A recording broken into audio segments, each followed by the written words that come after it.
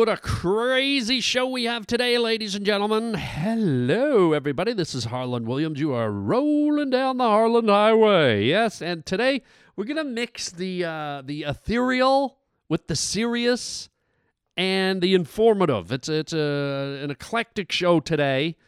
We're going to pick up where we left off on the school shooting thing. That's kind of the serious part.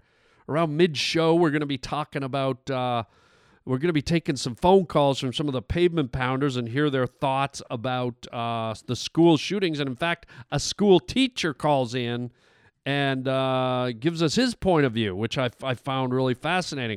Also, we're going to be going into the ethereal.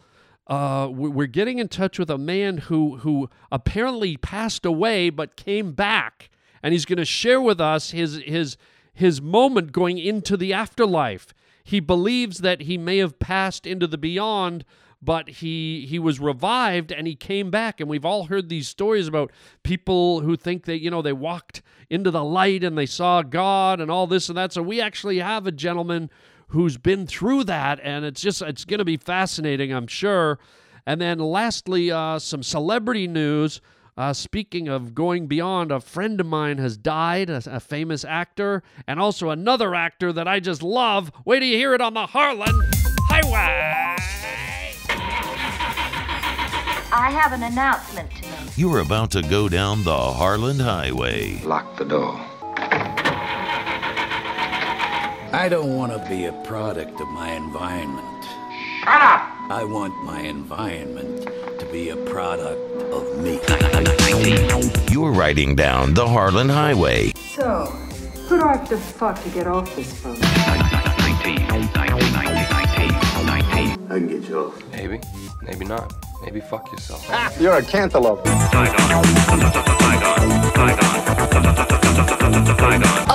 right, hold tight on the Harland Highway show. I'm ashamed, Big Daddy. That's why I'm a drunk. When I'm drunk, I can stand myself. Keep leaning on that tooter, Charlie, and you're gonna get a shot in the mouth. Act like a man!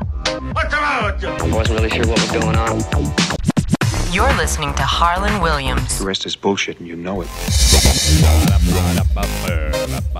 How many of you believe in the afterlife?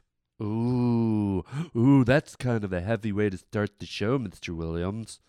Well, it's a question, I think we all think about. How many of you think that when you die, you go off into another place, another plane, and your soul or your essence or whatever you want to call it lives again? And from time to time, you hear these incredible stories about people that have passed away for a few minutes. Their hearts have stopped. They've been, in intensive care, or they've had a heart attack or a stroke, and for all intents and purposes, they've been pronounced dead. But then they come back to life, and they claim that they've seen something, or they witnessed something. They saw something while they were in that state, and somehow they're brought back. The doctors bring them back, or their heart starts up again. And they bring back with them the experience of the other side, as they call it. And so we have a person, and I thought it was such a fascinating topic. We have a person who experienced such a thing, and we asked him if he'd come on the show and share his experience with us. And graciously, he's agreed to be here. Not here, but talk to us on the phone. And so this is going to be riveting. I've never met someone who claims to have been... Well, I did meet someone a long time ago, actually, but I didn't get a chance to grill them the way I want to, ask this person. So without further ado, this gentleman can tell us his story. I'll let him tell the story and explain what happened and what he saw. And I think this is going to be a really intense segment, and I'm excited. So let's bring on Roger. Is he on the phone? Yeah? Okay, let's bring him on. It's Daniel Eckers. Where's he from? What part of the world? Yeah. He's from Atlanta? Okay. Daniel Eckers. And I'm not going to ask what he does or I can ask him all that when we get on the air. Okay, here we go. Opening the show, delving into the afterlife. Let's open up the phone line and take this call from Daniel Eckers. Hello, Mr. Eckers. Are you there, sir? Hello, Mr. Williams. Hello, sir. How are you today? Well, I'm happy to be alive, sir. I'm very grateful to be alive. Yes, great to hear from you, Mr. Eckers, and quite an experience you've been through, and thank you for sharing with us today. May I ask, sir, right out of the gate, how old you are? No, absolutely. I'm 79 years old, sir. Oh my goodness! And so, let's jump right in. Tell us what happened. You were something happened, and you were. I mean. Well, let me tell the story if you don't mind, Mr. Williams. Please, I'm fumbling a little because I don't know where to begin. First of all, can you tell us what you do, sir, or what you did? Well, I worked in a warehouse. I was in the packaging department, and I had a long career. It was a very uneventful life, but I made a steady paycheck, and I was happy, and I raised 2 kids, and my beautiful wife, Samantha, God rest her soul, was passed on. But it was a good life, Mr. Williams. Fantastic, sir. And so bring us through what happened about a year ago. You were doing some things, and this tragedy struck, so to speak. Well, in retrospect, I wouldn't call it a tragedy. I would refer to it as almost an enlightenment, Mr. Williams. Initially, when I had my heart attack, I was like any other person would be. I was filled with anxiety. I thought, how long do I have? And I thought this was the end. But the events that unfolded that are borderline supernatural and almost unexplainable filled me with a whole sense of renewal and a brand new outlook on life.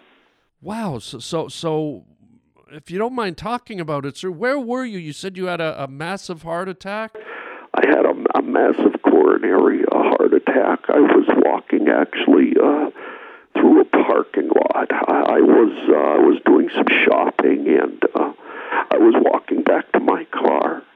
And all of a sudden, it's like my body just froze, like I was hit with a stun gun, or some kind of Arctic breeze just froze me in my tracks, and I couldn't move. I could see, I could hear, but I couldn't move my limbs. I was just completely immobilized.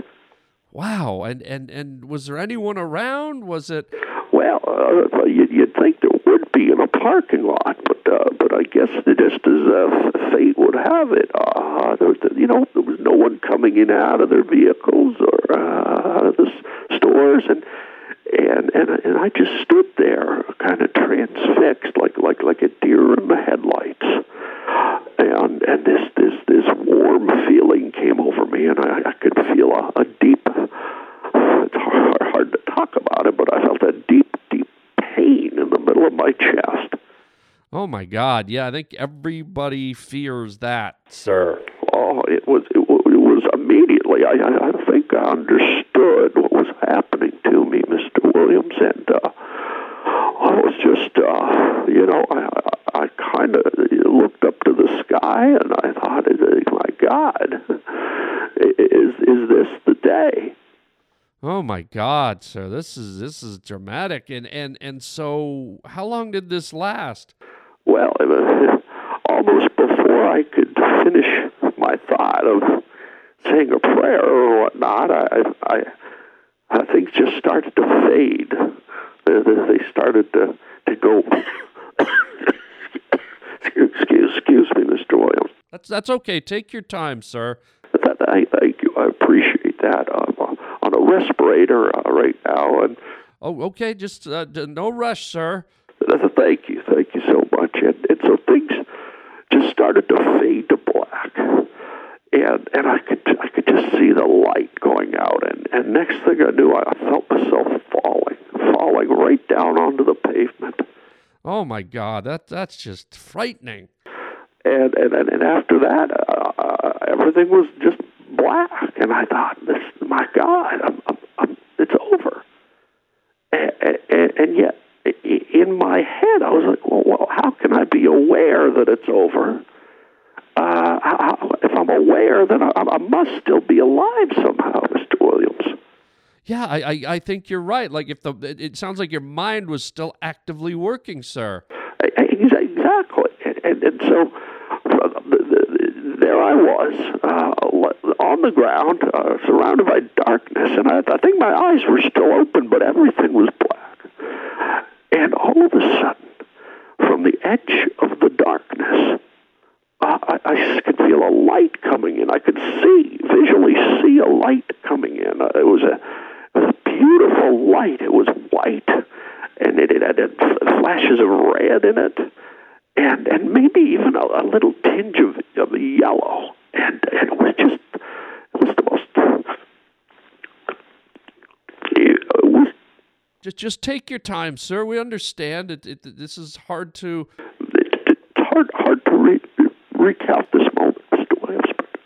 It was this soft, warm, inviting light. There was tinges of yellow and red and white, and suddenly I felt a renewal within my body. I'm like, what is this? What is this I'm seeing? And I started to go, going from scared and alone and in the darkness, and suddenly, oh, God is my witness, I suddenly felt warm and alive, and it's like this light was reaching out to me, and I slowly got up off the ground with all the strength I had, and the pain in my heart was subsiding. Oh my God! So it's almost like you were recovering from the heart attack. I don't know if I was. I don't. Just okay, sir. Take your time. Thank you, Mr. Wood. I don't know if I was recovering or if I was being delivered. If I was being delivered back into the world, because Mr. Williams, I was gone. I was down on the ground. I could have been there for 15 minutes. Heck, I could have been there for half an hour, sir. Yeah, I guess you don't know if you were unconscious, if you blacked out. You don't know how long you were out. Exactly.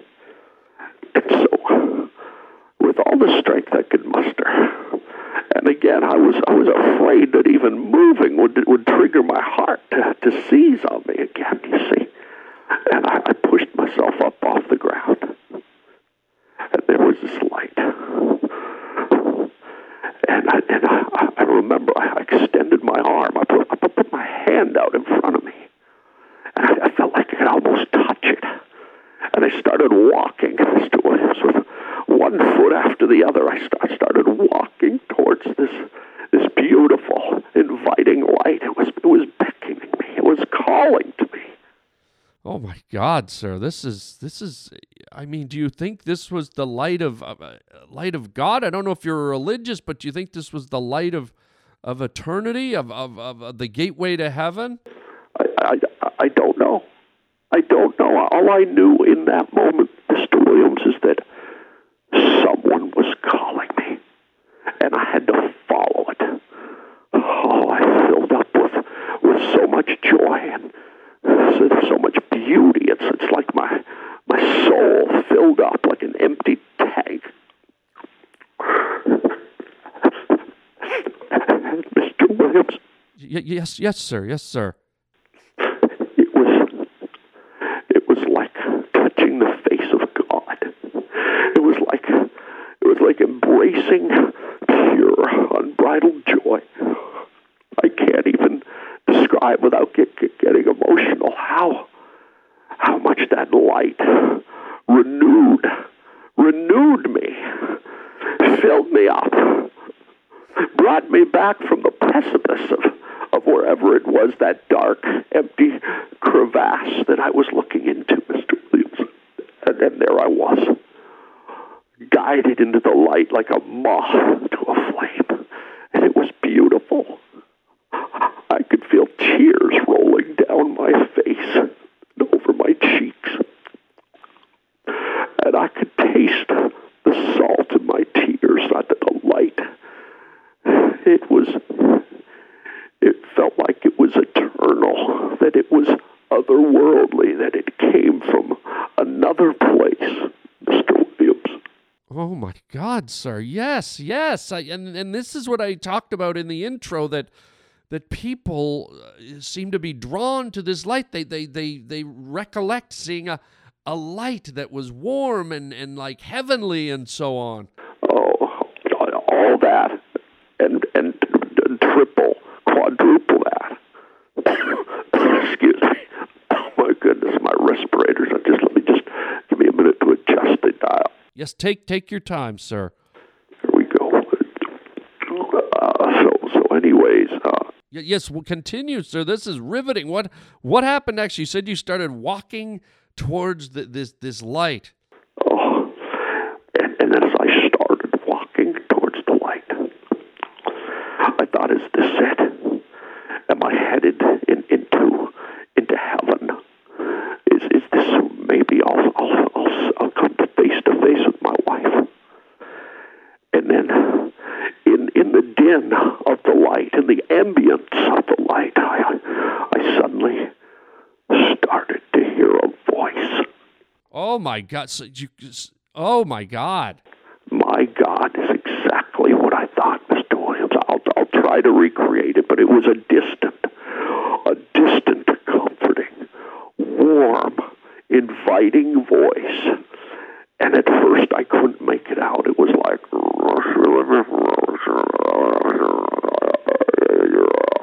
it was mumbled. It was garbled, Mr. Williams. It was hard to make out, almost inaudible, if you will, sir. Oh my God! And I mean, you're in this din, you're in this fog, as you say, and out of it comes this. Was it a voice like you'd ever heard before? It was not, Mr. Williams. It was otherworldly. Is the only word I could use to describe this voice, sir. Otherworldly. It did not sound like a voice or that I had ever heard before, sir. Oh my God! I'm on the edge of my seat here, sir. And as was I, Mr. Williams, if you can imagine, and so now my inclination, my instinct, my spirit, maybe I don't know if it was my inner spirit, was following the sound of this voice. It was just guiding me. Take it easy, sir. Do you need to adjust your oxygen tank? Just a minute. Here we go. Okay, thank you for your patience. Absolutely. So you're going towards the voice. You're in the white and red and sort of yellowish light. The light is getting stronger. The closer I get to the voice, the stronger and louder the light gets. The light. I'm sorry. It's okay, sir. You understand you're emotional. You said as you got closer into the light, closer to the light, the voice got louder. Yes. Oh my God, yes.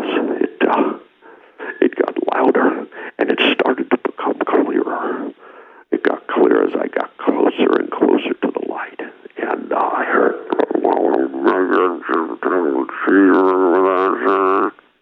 Whoa! What was that, sir? Well, still, I couldn't make it out, but I got closer and closer, and finally I heard real clear, Mr. Williams, as clear as day.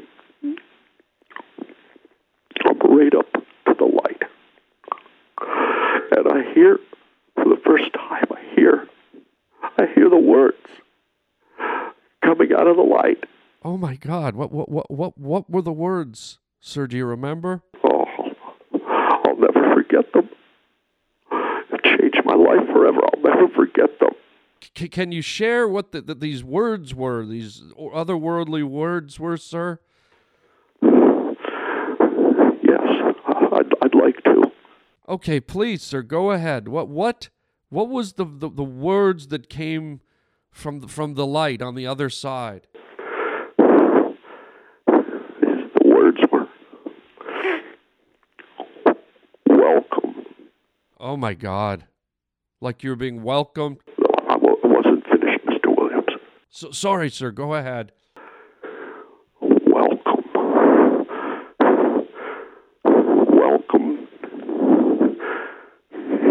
to the Wendy's drive-through. What was that, sir? I heard it as it was in a different voice. I'll try and emulate the voice. Wait, what?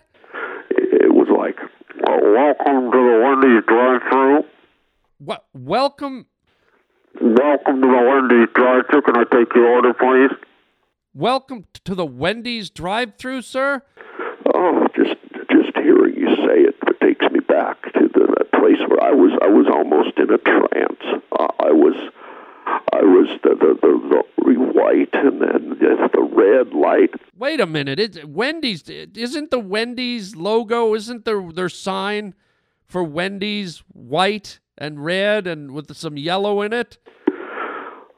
I'm sorry, are you asking me, sir? Yes, you said you saw a red and white light and a little yellow. That's correct. It was otherworldly. Well, those are the colors, the corporate colors of Wendy's, and you're saying that the voice said, "Welcome to the Wendy's drive-thru. May I take your order?" Oh, just hearing it again, it sends. Oh, give me a second. It sends shivers up my spine. The hairs on the back of my neck are standing up. Oh my God! Oh my God! Sir, Daniel, if you could just control yourself for a second, what happened next, sir? Well, of course, I was discombobulated.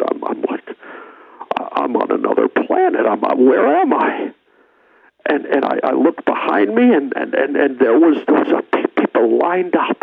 I don't know if these were other souls waiting to get into the gates of heaven, but there were two lights and horns honking in celebration. I don't know if they were angels blasting their trumpets or... What? Two lights and horns? Oh, it was hard to look. It was an intense white light. And the horns like... and just a line, 7 or 8 deep. Light, horn, sir, were they car headlights? I don't know, Mr. Williams. I think they were angels. I think they were angels, and then they were blowing their trumpets. Sir, it sounds like car horns, perhaps. They did a little bit, but who knows the secrets of angels? And they were like, ee, ee, and then the lights started flashing, and I'm standing there talking to God. You're talking to God? Oh, I remember it as clear as day. I remember his voice, and he was like, with that strange alien foreign voice, he was like, "Would you like to try a double Baconator cheeseburger?" Sir, were you at the Wendy's drive-thru? I was at the gateway to heaven. And I'll never, he said, "Would you like fries with that, sir?" Would you like fries with that? Oh, there it is again. Oh, my God. Would you like fries with that? And my pain's going away. The veil is lifted. I'm feeling healthy all of a sudden. And sir, would you like Would you like to try the double cheeseburger Baconator? Oh my God, I'm getting emotional. Sir, it sounds like you might have fainted in a parking lot. You were disoriented and you you wandered into a Wendy's drive-thru without a car. Did you walk right up to the drive-thru sign? Everybody's got a different name for heaven. I think everybody has a different vision of heaven. No, I don't think this was heaven, sir, Mr. Eckers. Wait a minute. What are you saying here? Well, sir, it sounds like you had an accident in a park. You might have fainted or fallen, and when you got up out of the daze, you were drawn to the light of the drive-thru window or the sign where you order.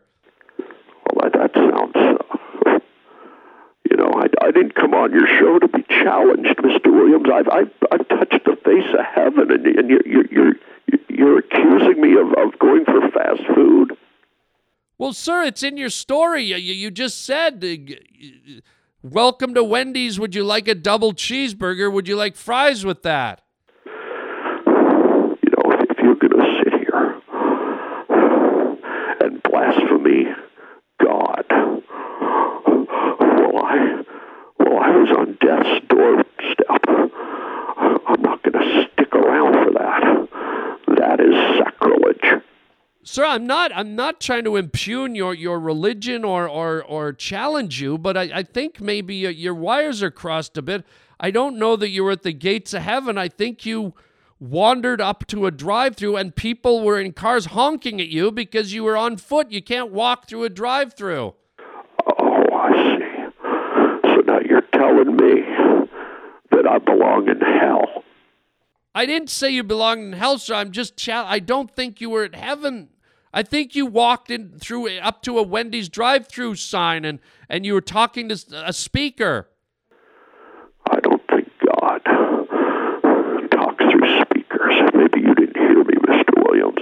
Hi, welcome to Wendy's drive-thru. Would you like a double cheeseburger baconator? You're making my point, sir. Oh, and are you telling me God would say something like this? Would you like fries with that? Regular fries or curly fries? Hello? Curly fries or regular fries? Sir, you know what?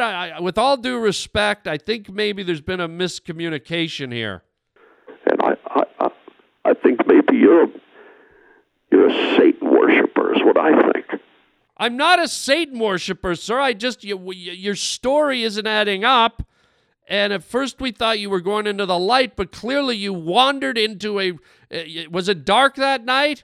Well, yes, it was 11 o'clock at night, for God's sakes. It was dark, and I saw the light. You saw a Wendy's drive-thru, and you walked right up to the speaker, and it wasn't God. It was some pimply-faced kid with a microphone asking you if you wanted a cheeseburger and fries. Now, you listen here, you atheist asshole. I'm not going to stay on the line after I've had a face-to-face one-on-one with the Savior, Lord God himself. And you're going to tell me I showed up for fast food in the middle of the night? Sir, I hate to say it. Go straight to hell in a chicken basket, you son of a whore. What? What the hell? What is going on here? Roger, where did you get this guy? What the shit? Here I am thinking this. Holy God. What the hell was that? This guy just took almost half an hour to tell us he went to walked into a drive-thru. What the, Roger, do you think you could screen our callers a little bit better, man? Holy God. Folks, I got to apologize. I was drawn into this guy. I really thought this guy was one of these guys. And here we go. Wendy's drive-thru. He was the red and white light. Do you want curly fries? Do you want fries with that? He said. That's what God says. What a joke. Roger, let's get it together, man. I'm sure half of our listeners now are pissed off and they've probably stopped listening. For those of you that are still with us, I apologize for this miscommunication. What a Daniel Eckers. Can we just move on, man? Let's take a phone call or something, okay? Please, let's just take a pavement pounder phone call. Let's totally switch gears. Hello? Hello? Hey, Rocket Man. It's Chuck, your old bass fishing buddy from the hills of the Ozarks. Enjoy your podcast, as always. Hey, just listen to your podcast on the Florida school shooting and gun control. I thought I'd just pitch in on that, being from the Ozarks. I'm a gun owner, got several handguns and an AR-15, but at the same time, I'm also a public school teacher. This is my 31st year of teaching in the public school, so I thought I might have a valid opinion on this. Man, you hit the nail on the head, brother. What we got to do is protect our schools. It's not that hard of a solution. The problem is the government doesn't want to spend any money on our public schools to protect our most important asset, our kids. Think about it. You can't go to the post office or a government building without going through a metal detector, and they have bodyguards and everything. So they're protected, but they don't want to protect our kids and our teachers. Makes me mad. You came up with a good solution, though, with the protected doors. And I just wanted to throw my opinion in on that. That's what we need to do. We need to have metal detectors. We need to have bulletproof glass at the entries to the schools. And we need to have more school resource officers. So anyway, man, keep up the good work. What's the biggest smallmouth bass you've caught lately? Hey, as always, enjoy listening. Chicken chow mein, baby. Wow, chicken chow mein Chuck right there.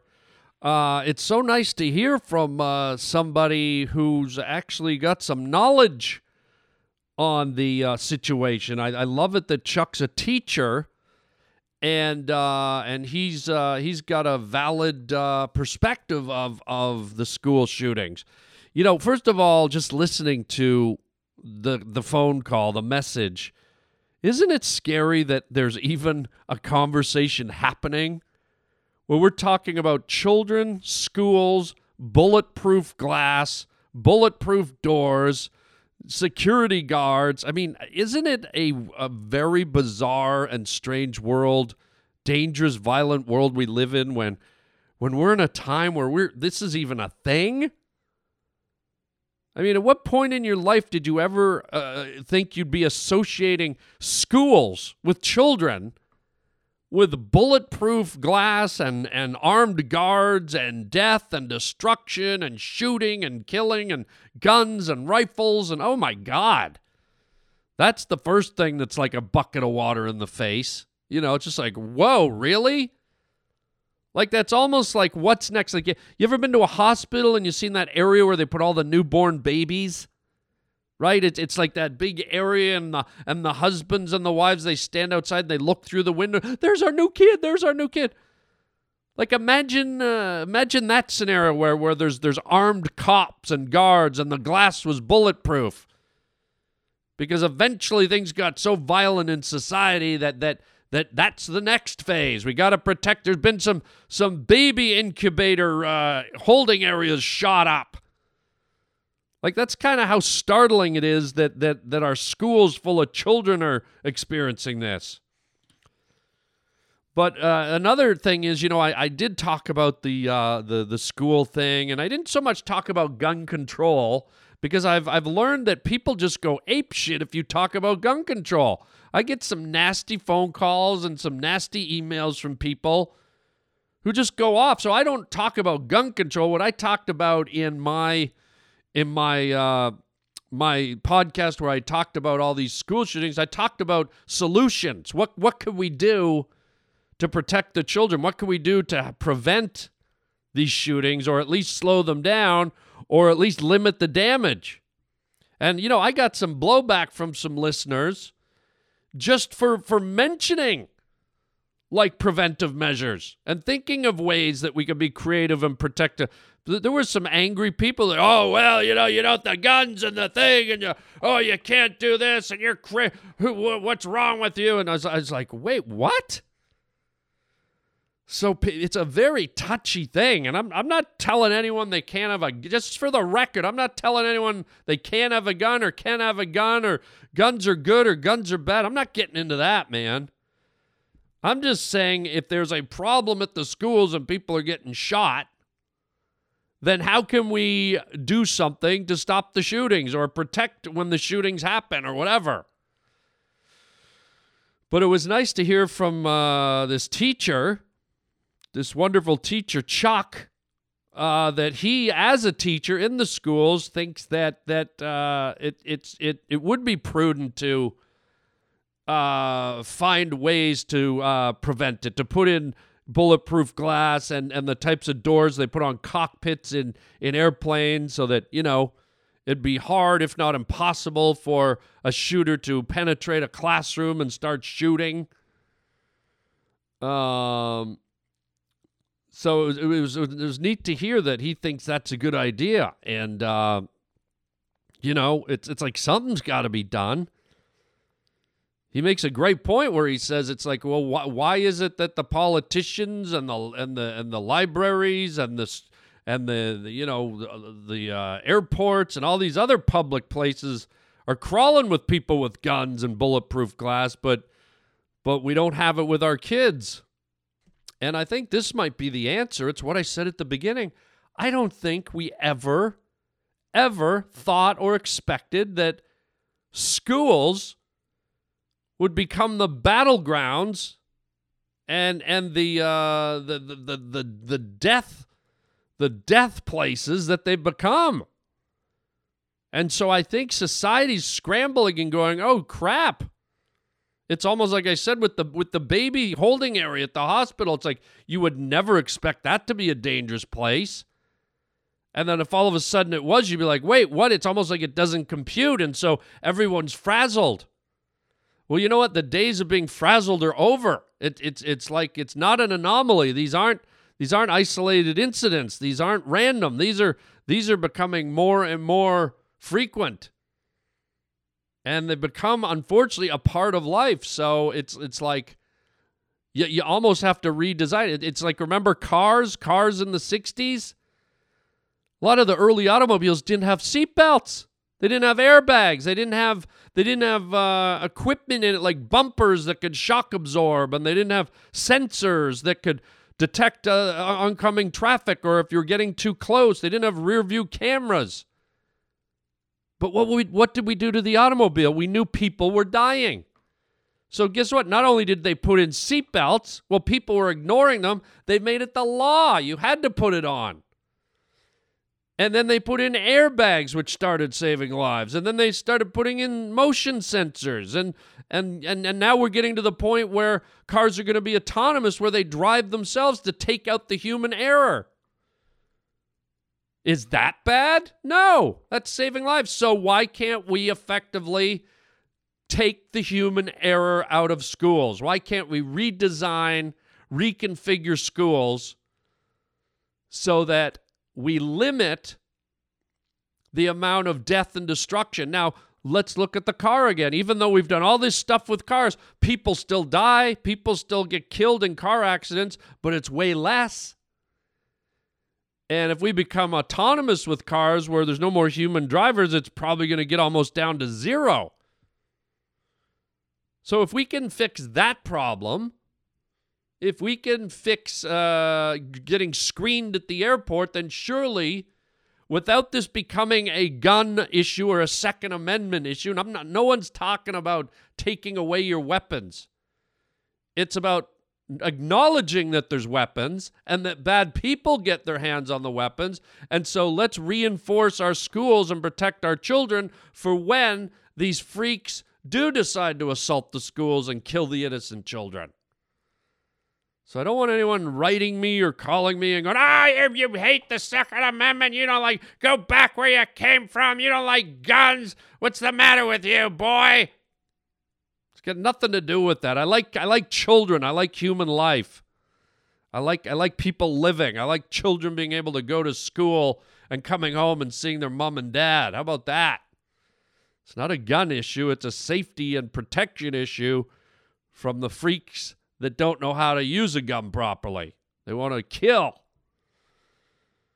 So there you go, Chuck. Good to hear your point of view, man. That was really cool. I really liked hearing it coming from a teacher, and not that I'm looking to score points or win a side, because there's probably people listening to what I just said going, "No, wrong, stupid." So I'm not trying to win. I'm just throwing ideas out there. But it was nice to hear someone who's actually in the field, in the schools, thinking that some of what I said was practical and a good idea. So very cool. Chuck, thank you. As far as your fishing question, I haven't caught a smallmouth bass for a while, probably about 3-4 years ago. And I would say it was probably a pound, 3/4 of a pound, not huge. If you want the big bass, you got to go for the largemouth bass. And interestingly enough, I'm a fisherman, and I've caught tons and tons. I've caught thousands of fish in my life, okay? Thousands. And one of the species I've never hooked into is a largemouth bass. I've always been in smallmouth bass lakes and waters. And those smallmouth bass fight like a tornado, man. They are one of the most aggressive, friskiest fish. Like, even a smallmouth bass on your line, it feels like you got something much bigger. Those papas can preach. And so I can only imagine the battle a largemouth bass could give. So this summer, I'm heading up to a lake that I know up in Canada, Chuck, that has great smallmouth bass fishing, and I'm going to be hooking into some up there. And don't worry, folks, I'm a catch and release guy. I catch them, I take them off gingerly, tenderly. I try not to let the hook do any damage, and I set them back into the water, happy and free, and hopefully none the worse for wear. Although I can't say I'd like to have a pointy hook go through my cheek for a few minutes and then have it taken out. But better that than just dying and being killed, right? Maybe we should put bulletproof glass around bass. Keep them from getting caught. Let's protect everything. But anyways, Chuck, great phone call, buddy. Thank you for your perspective from the inside. And, regardless of whatever I have to say or what Chuck has to say, let's all just hope, regardless of where you stand, that whatever your opinion is, we find a way to end this, to whatever the solution may be. I don't know if it's let's give the kids guns, let's put cannons on the roof, let's have Kim Jong-un stand in front of the door. I don't know what it is, but let's hope we find the solution, because none of us, no matter what our point of view is, wants to see another school shooting and innocent children die. It's so horrible. It's something we didn't have to think about. When I was born into this world, that stuff didn't occur. For the first 20 years of my life, that was non-existent, and now it's here. And that's why I'm saying, what's next? The baby incubation room? Everyone's like, no, who would go in and shoot up babies? That's not... Well, guess what? I never thought someone would shoot up schools either. So we gotta find ways to counteract this stuff, man. Hello, Harland. Hey, so I was listening to your podcast, and of course, people are trying to come up with solutions, answers, whatnot about these shootings at the schools and stuff. And first thing that comes to mind to me, I don't know, maybe it's silly, but why don't we just put 2 Marines at all the schools? Just like 2 Marines. Like, our army is huge, our military is huge. I mean, they're more equipped than cops in these kind of situations. They're ready for war. Why don't we just put 2 Marines? I mean, let's just, get a couple thousand from the military. I don't see that as a big deal. We got Marines, we got the Army, we got Navy. Let's just get a couple thousand to make our schools safe. All right, yeah, I don't know. It seems right. 2 Marines? All right. Chicken chow mein. Yeah, you know, hey, 2 Marines is better than no Marines. I mean, he makes a good point. You got 2 guys that are trained for battle. They're probably in an excellent shot with their weapons. They've been programmed to fight. They've been programmed to defend.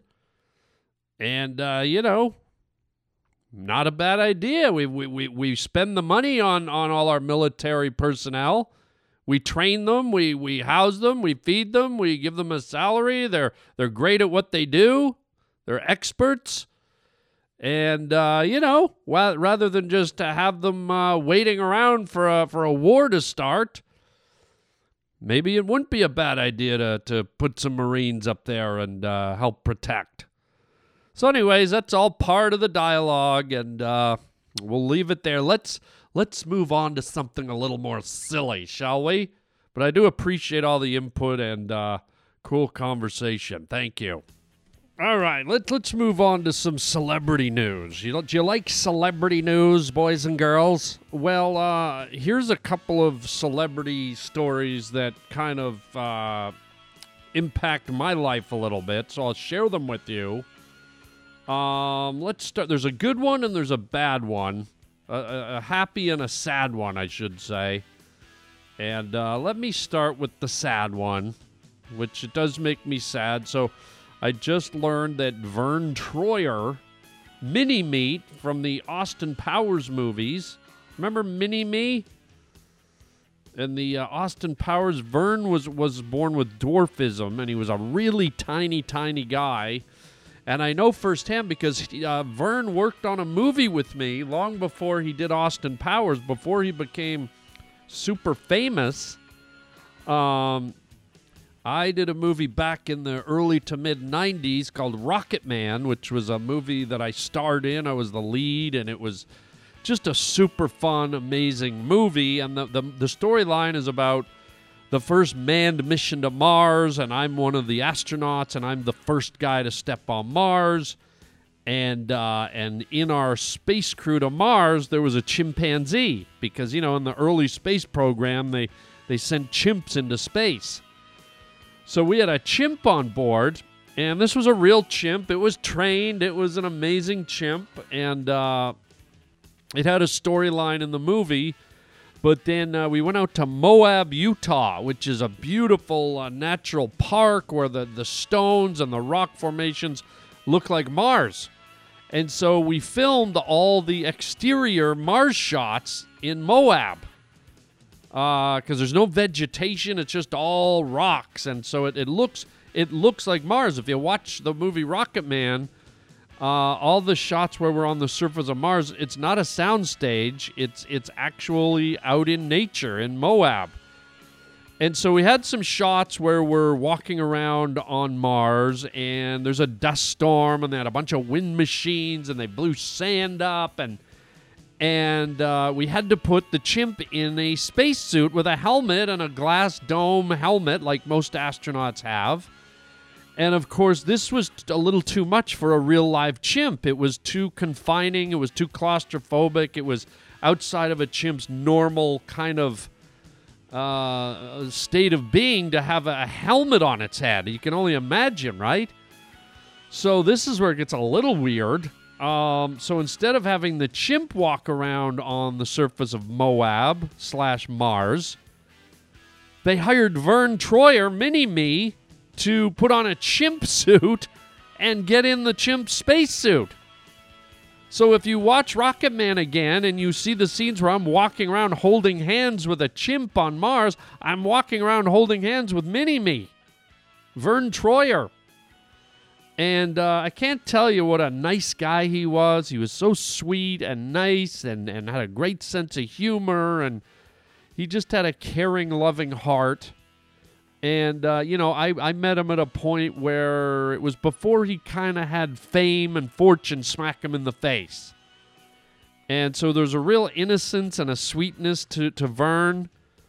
And I stayed in touch with him for a little bit. I remember we went to Vegas once and we hung out and we stayed in touch. And we had so much fun together on the movie, playing cards, hanging out in each other's trailers. You know, we really connected and had a cool little friendship. And what happens with movies a lot, when the movie kind of gets old, a lot of times the friendships kind of grow old, but the memory and the friendship stays in your heart, right? And so Vern was always there. And then sadly later in life, and this plays into how Vern died, I guess one of the things that might have contributed to it is Vern began to struggle with alcohol, and he was getting treatment for alcohol, and it seemed like this was going on and off for a while.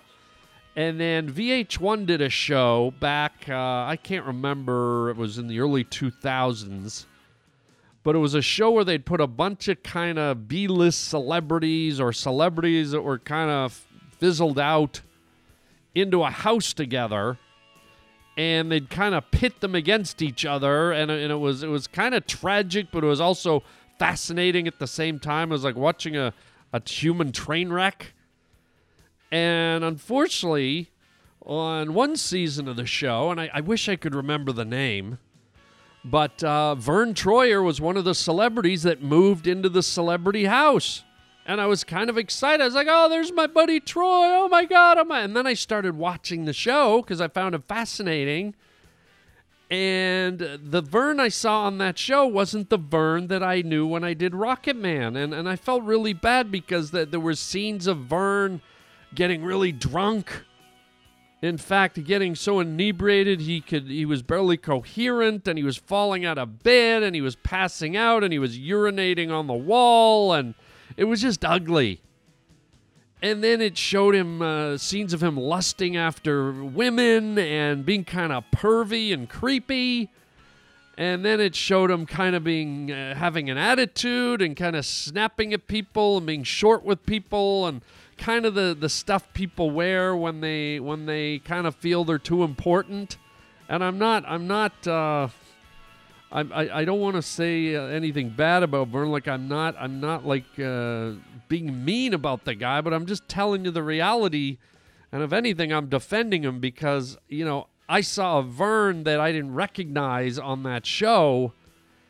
And I just want to say for the record, you know, most of you who saw him on that show might have the same impression. He's a bit of a nasty guy, the way he was behaving. And I just want to set the record straight that might have been all the alcohol, and that might have been the pressures of fame and some of the attitude that comes with fame and fortune and celebrity. And underneath all that, what was going on in Vern's life that was maybe affecting him, I'm here to say that that's not who Vern was. You know, he was a sweet, wonderful, warm-hearted, generous, caring guy. And I'm gonna miss him, and I'm sad he passed away.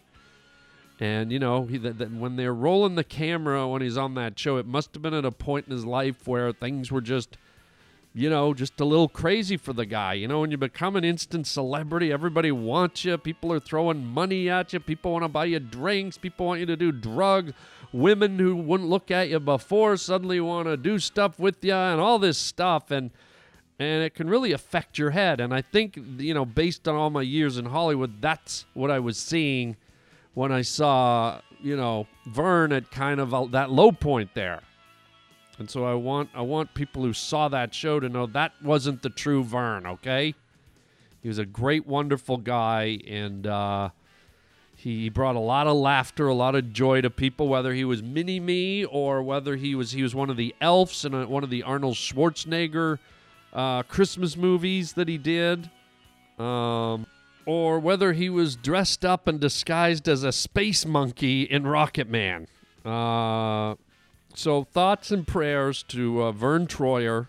Thank you for what you brought to Rocket Man. Thank you for the laughter and the joy you brought into my life and to so many others. And Vern Troyer, thank you for being here on the planet with us. And little buddy, rest in peace, okay? And now on to some more brighter news. Now this is really this lit me up. 2018. This was not only a 2018 highlight. This was a career highlight. So of course I've met so many celebrities. I've worked with so many famous actors and people, and I mean I've met them all, and there's some great ones, there's some nice ones, there's some douchey ones, there's some in-between ones. And, you know, sometimes I'm like a little starstruck, and other times I'm like, yeah, whatever, you know. But sometimes you're just kind of over the moon about the actual actor, and sometimes you're over the moon about the roles that the actor plays. So check this out. I'm at a party the other night. It was a Prince-themed party. My friend Christopher Titus, who's a great comedian, was hosting it with his wife, his beautiful wife. And it was all Prince theme, all Prince music and Prince videos and everything playing. And I'm just mingling. I'm talking to Chris. I'm talking to some others. It's one of those things where I had to do a show that night and at some stand-up shows. So it was one of those parties where I dropped by for an hour and a half. I wasn't making a night out of it. So I was there by myself, and I was chit-chatting, and this guy walks up to me with red hair, and he's like, hey, man, how you doing? I remember I saw you once on the Disney lot, and I said, hey, I think you're funny, and you said thank you and waved at me, and, you know, you were really cool, and I said, oh, yeah, cool, thanks, man, and I'm talking to this guy, and the more I'm talking to him, it's starting to dawn on me that somehow I recognize him. And he has a distinct look. He's got little narrow, like, slitty eyes. He's got freckles and red hair. And I'm like, wait a minute, I know this guy. And he had a hat on, and he had glasses. So I was being blocked a little bit. And then as I kept going, we were in the middle of a conversation about who knows what. It might have been about Canada, because I found out he was from Canada. He grew up in the same city I did. So we were talking about that. We were bonding. I was enjoying my conversation with the guy. And then I stopped him in mid-sentence, and I go, dude, are you Scott Farkas? And he just went, yeah, I am. And I was like, what the? I just lit up like a supernova. Now, if you don't know who Scott Farkas is, let me play a clip from a little movie, A Christmas Story, which is one of my favorite movies. And Scott Farkas is the neighborhood bully who bullies all the little kids in Christmas Story. And this guy was cast so perfectly because he shows up in the Christmas Story movie. Everyone in the neighborhood's a cute little kid. And then this tall, skinny kid who's a few years older is like sneaking around behind fences, and he's got these little narrow slits for eyes, red hair, freckles, steel braces on his teeth, an old beat-up leather jacket, and a coonskin hat with a tail on it. And if you've ever seen A Christmas Story, you can't not remember Scott Farkas. So here's a little clip to refresh your memory.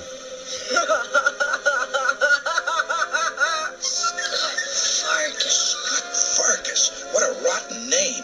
We were trapped. There he stood, between us and the alley. Scott Farkas staring out at us with his yellow eyes. He had yellow eyes, so help me God, yellow eyes.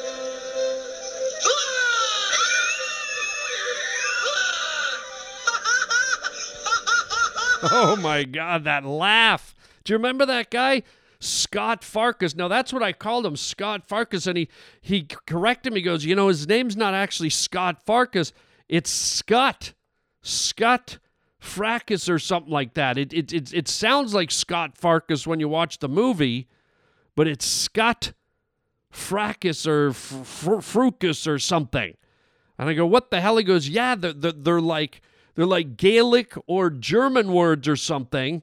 There's some kind of ancient language word that scut means like creamy diarrhea, and furcus means like asshole or something. Like he told me it was like some deeper Gaelic meaning that it was a really like horrible name, and it made sense because he's such a creepy guy in the movie.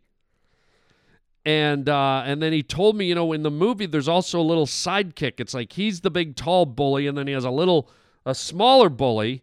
And he says originally the smaller bully was supposed to be the one with all the lines, and he was just supposed to be kind of the sidekick in the background. But once they saw him on camera and saw how big he was and how he looked, they gave all the lines from the small kid to Scott Farkas. And it's just one of those casting notes where you go, well, thank God they did, because you know, he's just one of those guys, man, that you just look at him and he's like, yep, that's the epitome of the neighborhood bully. That's kind of how you see them in your nightmares, with little slits for eyes and silver braces on their teeth and that horrible laugh. Oh my God, that nightmarish laugh. Oh my God, just so good. So here we go. Now I'm not just shooting the breeze with some random stranger at a Prince party on a Saturday night. No, sir. Now I'm partying at a Prince party with Scott Farkas, man. And I was just so excited because there's certain movies and certain moments in movies that are so endearing and so amazing to me that meeting this guy was just more of a thrill than meeting some big how do you do celebrity. Because his role is just kind of like burned into my memory banks, and it's got a very nostalgic spot in my heart. And it's just such a unique character, the way he looks and the way he sounded, and oh my God. So I was just on cloud nine. Probably one of my best celebrity sightings, and he was so excited to meet me. He's like, let's take some selfies, and he got my number, and he texted me, and he was being a buddy. And then I rarely take selfies, but I said, dude, I got to get some selfies. And so I took some selfies and put them up on my Twitter page, and oh my God, I'm still super excited. So great to meet Scott Farkas, and just dreams do come true, right? Oh, wonderful. So let's end the show right there on that super high note. Oh my God, I love it. So there you go, Scott Farkas, and again, R.I.P. to Vern Troyer. A little celebrity wrap-up here at the end of the podcast. Let's get into something else. Let's see, what the heck can we get into? Oh, yes, where will I be doing stand-up comedy, you ask? Well, guess what, ladies and gentlemen? I will be on May 17, 18, and 19 at Stand Up Live in Phoenix, Arizona. Oh my God, great club right down there. I think it's right down in Scottsdale maybe, but don't quote me on that, but it's right downtown Phoenix, right near the basketball arena. And it's such a good, cool club, and I love Arizona, one of my favorite places. So please come on out to Stand Up Live May 17, 18, 19. And then the following month in mid-June, yours truly will be in Winnipeg, Alberta, Canada. Winnipeg, Manitoba, Canada. Not Alberta, that's where Calgary is. Manitoba, and that's June 14, 15, 16 at a place called Rumors Comedy Club. And then in July, I'll be out in Cleveland, Ohio. Oh my God, Cleveland, Ohio at Hilarities. And then I'm going to be in Calgary in the middle of September with Tom Green, me and Tom Green, two Canadian boys. I mean, so to check my website for all these important comedy dates, harlandwilliams.com. You can book your tickets online, players. And it'll be a blast, man. What else? Well, you're at online. Please, you can send me an email on the contact link. Anything you want, you can write to me. I read all the emails. You can phone me and leave a voicemail. 323-739-4330. 323-739-4330. And also, if you want to become a premium member, you can join up $20 a year, and you get every episode we've ever done. That is like... If you break that down math-wise, that's like a third of a penny per episode. In fact, you're probably going backwards and getting it for free at that point. When you add up all the hours and hours of entertainment you're gonna get, it's $20. Are you joking? One movie is $15. You're getting almost 1,000 episodes for $20. Why? Because I like you people, man. And that's $20 a year. And then if you just want something for free, as if $20 isn't free, if you want 100% free, get the app on your cell phone for the Harland Highway Podcast. Just go into your app store, type it in, and boom, you've got the app. You can listen to us wherever you may be. And there you go. So very cool. Thank you so much for being here. Thank you for the serious calls. Thank you for the silly calls. And let's just everybody keep on laughing and enjoying life for as long as we can, because we're not here for a long time, but let's try to be here for a good time. R.I.P. Vern Troyer, my friend. Miss you, buddy. Hope you're making the angels laugh. And until next time, chicken chow mein, baby. He had yellow eyes, so help me God, yellow eyes.